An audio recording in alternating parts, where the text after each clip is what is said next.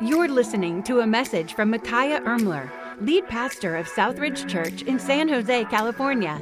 This week's awesome message will start in a few seconds, but first, we hope you will stay connected with Southridge by liking us on Facebook or by following us on Instagram and Twitter. Search for the handle @Southridge Now and click the follow button so you can receive uplifting, encouraging content right in your feed. Thanks again for listening. And now, here is Pastor Micaiah.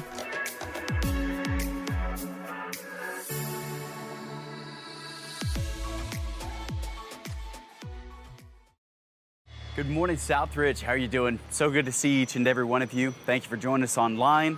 I pray that you had a great week, and I'm so glad that you took time out of your day to be able to be a part of our services here online at Southridge. I'd love for you to do me a favor and download the Southridge app. You can text the word Southridge app to 77977. You'll see our messages, sermons, as well as the notes for each and every sermon. So I'm so glad that you're here. Also, if this is your first time, please give us a shout out in the comments. Let us know where you're watching from. And if this is your first time, let us know your name, and our hosts will be glad to greet you, pray for you. We would consider you a part of our Southridge family. So let us get to know your name, and we're going to see what God has for us today. Well, many of you are watching all around the globe what is happening here in the United States, specifically what has transpired over the last week and a half, and with the riots, the looting, the violence, the animosity, the division. And many of you are probably thinking, since 2020 began, what is happening? Many of you are looking at the fact that we, shortly into the new year, saw a global pandemic with the coronavirus. Shortly after that, we saw stores closing. We see economic problems popping up. We see people losing jobs. We see over 30 million unemployed currently in the U.S. We're seeing violence. And many of you are probably thinking, what is happening? I've been asking myself something very similar. I've been saying, what is this world coming to? But then this week, it was almost as if a thought crossed my mind. Not what is this world coming to, but more who is coming to this world. You see, as we watch what's happening around us, this didn't catch God by surprise. As a matter of fact, this is something that throughout Scripture we can see that He had foretold. He had told us about, that we would start to see things in the world that would start to be popping up and start to happening.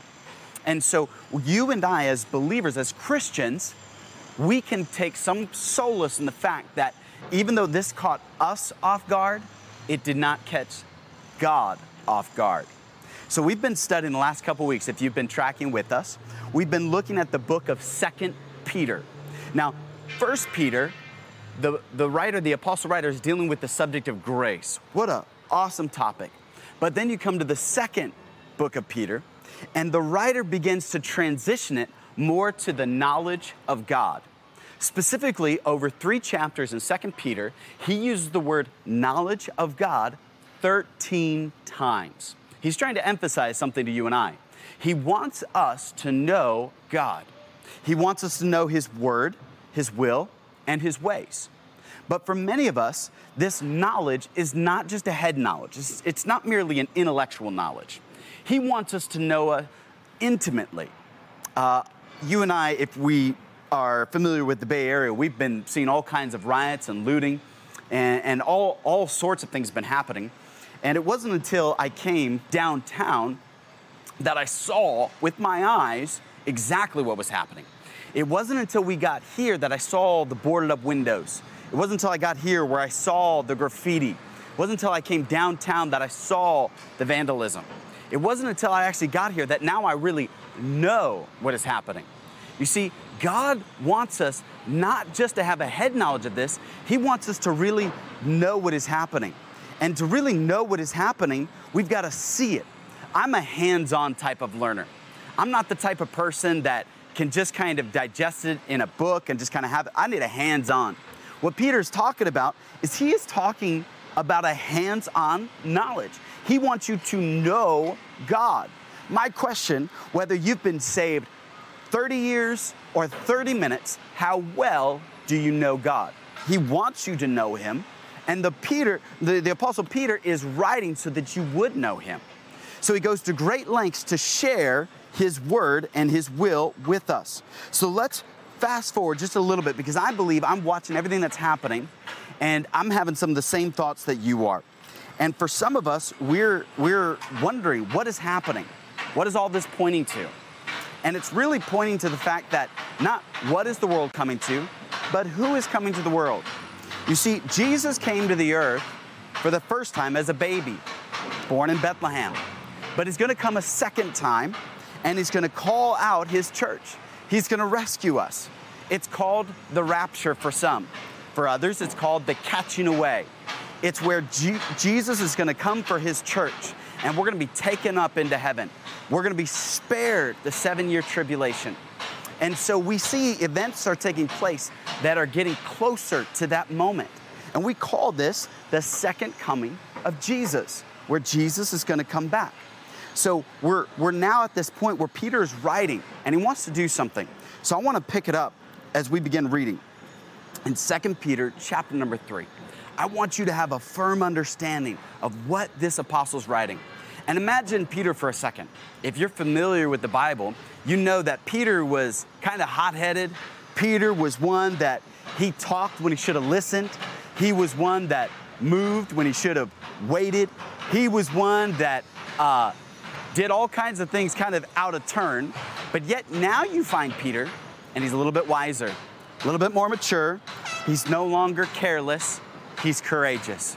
And so I want to read what some of his writings have to do with. And so we see that when it came to Peter, when it came to his writings, he was writing to encourage us. This is the last book that he's going to write. So here's a man who knows he's about to die, who wants to share something with you and I that will never die. He wants to share something so profound, so emphatic, that can change our lives. So he writes this book, this powerful 3 chapters, and he's echoing what even the Apostle Paul is talking about when he writes this book. So I want to begin reading in 2 Peter chapter number 3. And notice, if you would, verse number 1. The Bible says this: "Beloved, I now write to you this second epistle, in both of which I stir up your pure minds by the way of a reminder." It's interesting. This word stir up has the idea of the ocean being stirred by a storm. And isn't that so fitting for Peter to use the analogy that he wants to stir you up like the sea is stirred up by a storm? And Peter, who walked on water, who saw the storm, he's trying to stir something up because he knows you and I, we forget things we should never forget. And we remember things that we should forget. And so he's trying to stir up a remembrance. He's trying to stir up. What is he trying to stir up? That you may be mindful of the words which were spoken before by the holy prophets, and of the commandment of the apostles of the Lord and Savior. Knowing this first, that scoffers will come into the last days, walking according to their own lusts, and saying, where is the promise of his coming? For since the fathers fell asleep, all things continue as they were from the beginning of creation. For this they willfully forget that by the word of God the heavens were of old, and the earth standing out of the water and in the water, by which the word that then existed perished, being flooded with water. But the heavens and the earth, which are now preserved with the same word, are reserved for fire until the day of judgment and the perdition of ungodly men. But beloved, do not forget this one thing, that with the Lord, one day is as 1,000 years, and 1,000 years is one day. The Lord is not slack concerning his promise, as some men count slackness, but is long-suffering toward us, not willing that any should perish, but that all should come to repentance. Understand, I love verse number 9. The Lord is not slack concerning his promise. He said in John 14 that as he was talking to his disciples, he said, I go to prepare a place for you, that where I go, you may be also. You see, Jesus left after he resurrected from the grave. He left to prepare a place for you and I. Now, Scripture talks about that he's coming again, that he's going to come and receive us. But for many of us, Peter wants to give a stern warning, because he said in the last days there will be scoffers. What's a scoffer? Can I just tell you exactly what that word is. Many times we don't necessarily use that word, but a scoffer was a false teacher. It's someone who had a head knowledge of the Bible, but would twist and pervert it. So Scripture says in the last days, meaning the end times, that there will be false teachers. People that will pretend to know God's word, pretend to teach God's word. Then there'll be out and out people who say, I want nothing to do with God or his word. And so we see that nowadays, more than ever, who is the butt of most of the jokes? Christians. Who are people that the world looks on as more of an enemy than an asset? The church. And so we need to understand the times that we're living in. We need to understand that now more than ever, we've seen unparalleled, unchecked government oversight over the church to the point which we're not allowed to gather. And for many of us, we've sat there and we complied with the government. We said, okay, yeah, we shouldn't meet, even though God's word says, forsake not the assembling of ourselves together. Now, once we thought there was a safety issue, yeah, where there's disease, yeah, we were very careful. But then now we're seeing the fact that, no, there's not the numbers like we thought before. And so yet there are some people, you're still afraid. Yes, some of you that are watching right now, you're still afraid to attend church. You're still afraid to gather. And you're using the government's restrictions as the reason why you won't attend. Now, can I tell you based on that argument, if that's what you're going to use as to why that you're not going to worship, then maybe we need to talk to our brothers and sisters in the Middle East and apologize to them. Now, would you go to our brothers and sisters in the Middle East who, because of religious persecution, cannot worship openly? Their government says you can't worship. Are they wrong? Should they stop what they're doing? Should we tell them, hey, stop meeting? No. You see, that's a sign of the end times. When we understand that there's great persecution for serving God and for worshiping together. And so we need to. It's important. It's vital that we do so. But there's false teachers that would tell you, no, we shouldn't be doing that. We need to just go to our homes. Understand there's a difference. There's a vast difference. There is great Bible teaching that happens online, but the preached word of God, God's called out assembly, the church needs to be together. And so Peter is warning that in the last days, there's going to be scoffers. That's deceivers. Those are people that are going to try to lead you and I astray. So that's the earmark of where we're at. So we need to be careful. What time is it? What are we dealing with here? And so Peter's calling it out that in the last days, there are going to be these scoffers. So he immediately is trying to say, don't be deceived. That's his point. Don't be deceived. How many times are we easily fooled by those who say really good words, say things that it just seems like, man, they just know so much. But we need to be careful not to be deceived. You see, God's desire is not to conceal his word, but to reveal his word. God's not trying to hide anything from you. He's not trying to keep you in the dark. But yet these deceivers, what are they saying? They are saying that, hey, where's the promise of his coming? For thousands of years, you Christians have been saying, Jesus is coming again. He's going to come back. Where is he? You see, this is a very naturalist view, that God is not ordaining the steps of man, what man is going through. And so we need to understand that God is involved. The heavens declare the glory of God. God is evident and involved everywhere. And so we see that we need to make sure that we're on guard, our minds are on guard, that our conversation, our lifestyle, everything we do, that we say, you know what, I don't want to be deceived. I don't want to be led astray. You see, when one of the things that I notice nowadays is the most least taught on book, or the one that Christians will tell you that, oh, I'm afraid, or that one gives me anxiety or panic attack. And you ask them which book of the Bible would do that. They'll tell you Revelation. Oh, that book, it scares me. Oh, that book, it kind of, I don't like to hear preaching or teaching on it. And I believe that is the work of the enemy. I believe he does not want you and I to be aware of what is happening. You see, God is not trying to scare you. He's trying to prepare you. And for many of us, we don't understand that he's trying to prepare us, that he is trying to help us, that he's trying to get you and I to see what's going on. He's trying to get you and I to wake up to the reality of the world that we live in, that this world is not our home, that we're just a passing through. And so we need to stop and say, you know what? Lord, today, more than ever before, we need your help.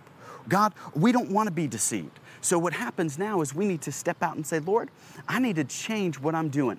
I need to think about things differently. And so for you and I, we need to make the decision that we're not going to be deceived because God's not trying to hide anything from you. As a matter of fact, Isaiah 46:10, he says, I have revealed the end in the beginning. That God, right from the very beginning, wanted to reveal these things to you. So if God was trying to keep a secret from you, why would he try to hide it? As a matter of fact, he's been trying to reveal these things to you. His whole word is pointing to an event where he's coming again, his second coming. You and I shouldn't be afraid of it. You and I should not allow anything to deceive us from thinking that God's not going to come back and rescue us. No, he is. He's coming back again. But for many Christians, this is a reality that we don't want to live in. Why? I think oftentimes we're a little bit maybe too comfortable in this world. It's a little bit too nice and cozy. So we need to, first of all, understand we shouldn't be deceived. But then secondly, Peter wants us to not be discouraged. Did you notice what he said in verse number 9? The Lord is not slack concerning his promise, as some count slackness, but is long-suffering toward us, not willing that any should perish, but all should come to repentance.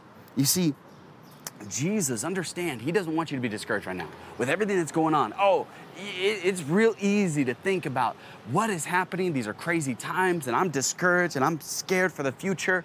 And he doesn't want you to be discouraged. He doesn't want you to be fearful. He wants you to be aware. And so Peter's reminding us, hey, there's this promise that we've got. We've got this promise that God's going to take care of us. And he doesn't want us to be discouraged. He wants us to be encouraged. As a matter of fact, he said this in John 16:33. He said this. He said, I have told you these things so that in me you may have peace. In this world you have trouble, but take heart. I've overcome the world. 2 Thessalonians 1:7. And to you who are troubled, rest with us. You see, God wants you to be encouraged. He doesn't want you to be discouraged. He doesn't want you to be discouraged. He doesn't want you to give in to that. He wants you to live courageously in this world, to have a bold testimony, to understand that what God is doing, it's going to work out. But what happens is that we forget to look for his coming. Growing up, I grew up in a big family. My parents would leave, and then they would leave us a list of chores that we had to get done. And this long list of chores we'd have to do. But of course, my brothers and I, what we wanted to do was play video games, watch TV, or just mess around. But where we lived, we had a long driveway, and we would tell somebody to keep watch. We'd be like, all right, you got to keep watch. And when you see mom and dad, man, you give us a sign. And guess what? Once we see mom and dad, then we'll make sure to just be careful. We need to understand that when it comes to this passage of scripture, this is to be encouraged. My parents, when they would leave, we would always put that person at the end of the driveway. And one of them would yell, hey, mom and dad are coming. And you know what, my brothers and sisters and I, the whole time we had played, we might have had hours to get that list done. We might have had hours to do everything on that list my parents had given us. And we would wait to the very last minute. We weren't looking for the coming of my parents. We were just waiting, goofing off.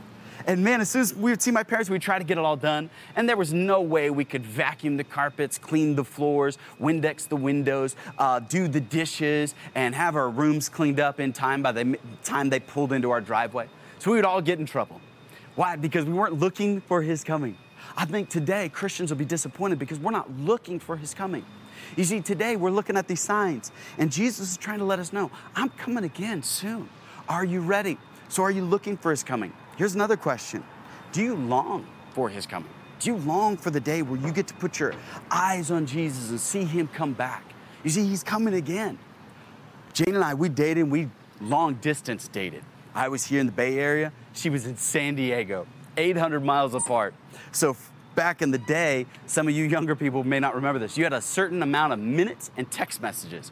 Well, we would, on average, spend about each month, maybe 17,000 minutes talking. Sometimes go to 20,000 minutes. We would text thousands of texts. My phone bill would be sometimes $700 just trying to keep this long distance relationship going. And now it's so much easier, but back then it was harder. And whenever we'd get to see each other, we would hop on a plane and I'd fly there, she'd fly up here. We couldn't wait to see each other. We longed for that day. There was something about being together. You see, as a Christian, we should long for the day we get to be with Jesus. It should be like that long distance relationship where you can't wait to be with that person, because when you're with that person, it brings that peace, that joy, that comfort. So for you and I, we don't need to be discouraged. We don't need to be fearful that, hey, when Jesus comes back, what's going to be like? No, it's like that long distance relationship.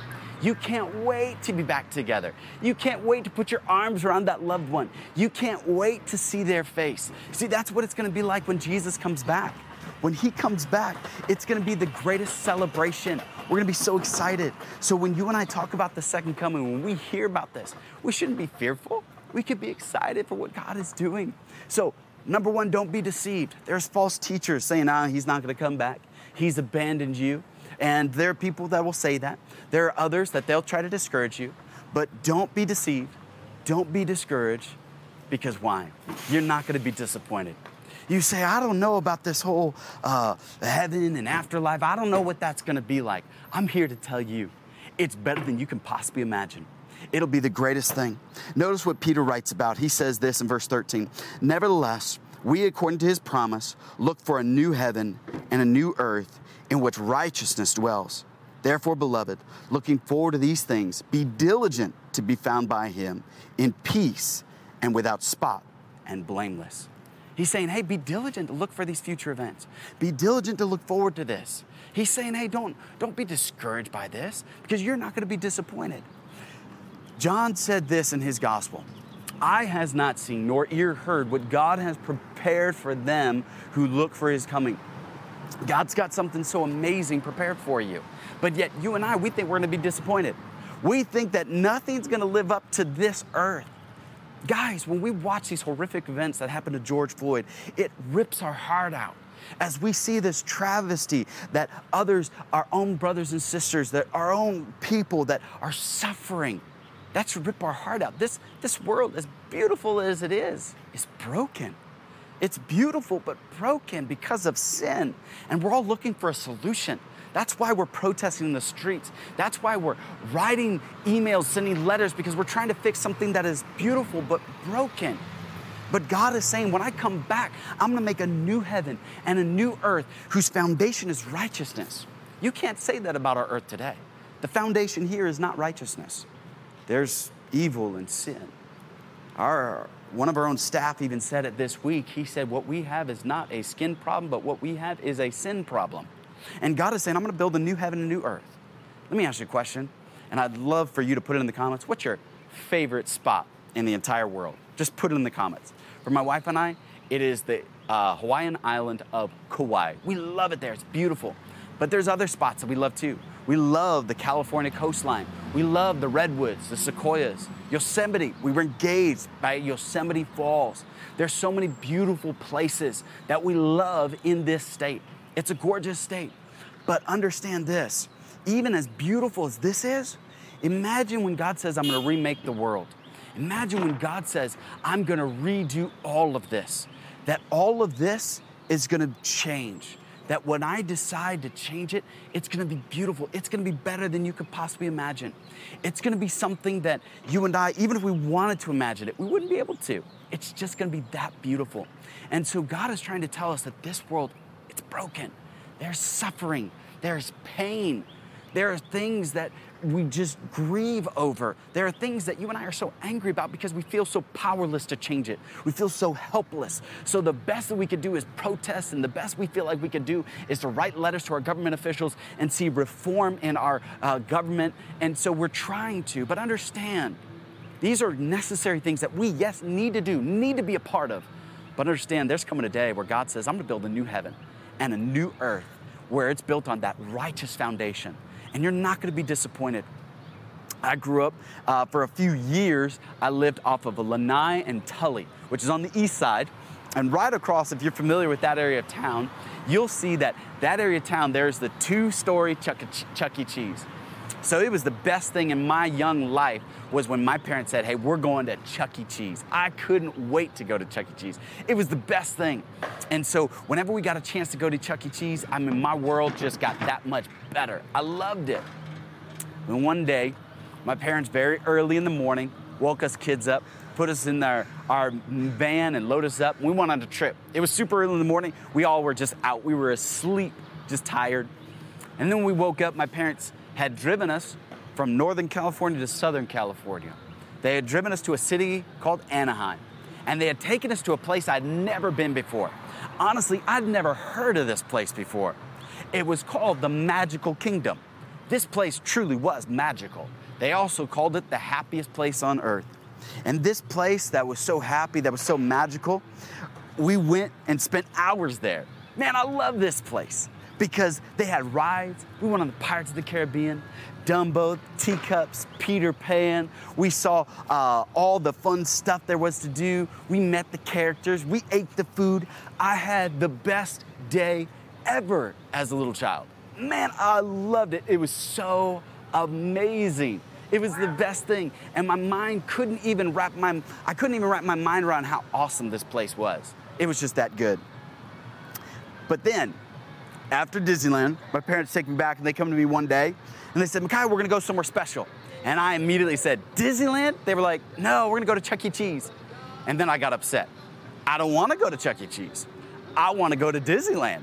Disneyland is better than Chuck E. Cheese. Isn't that human nature?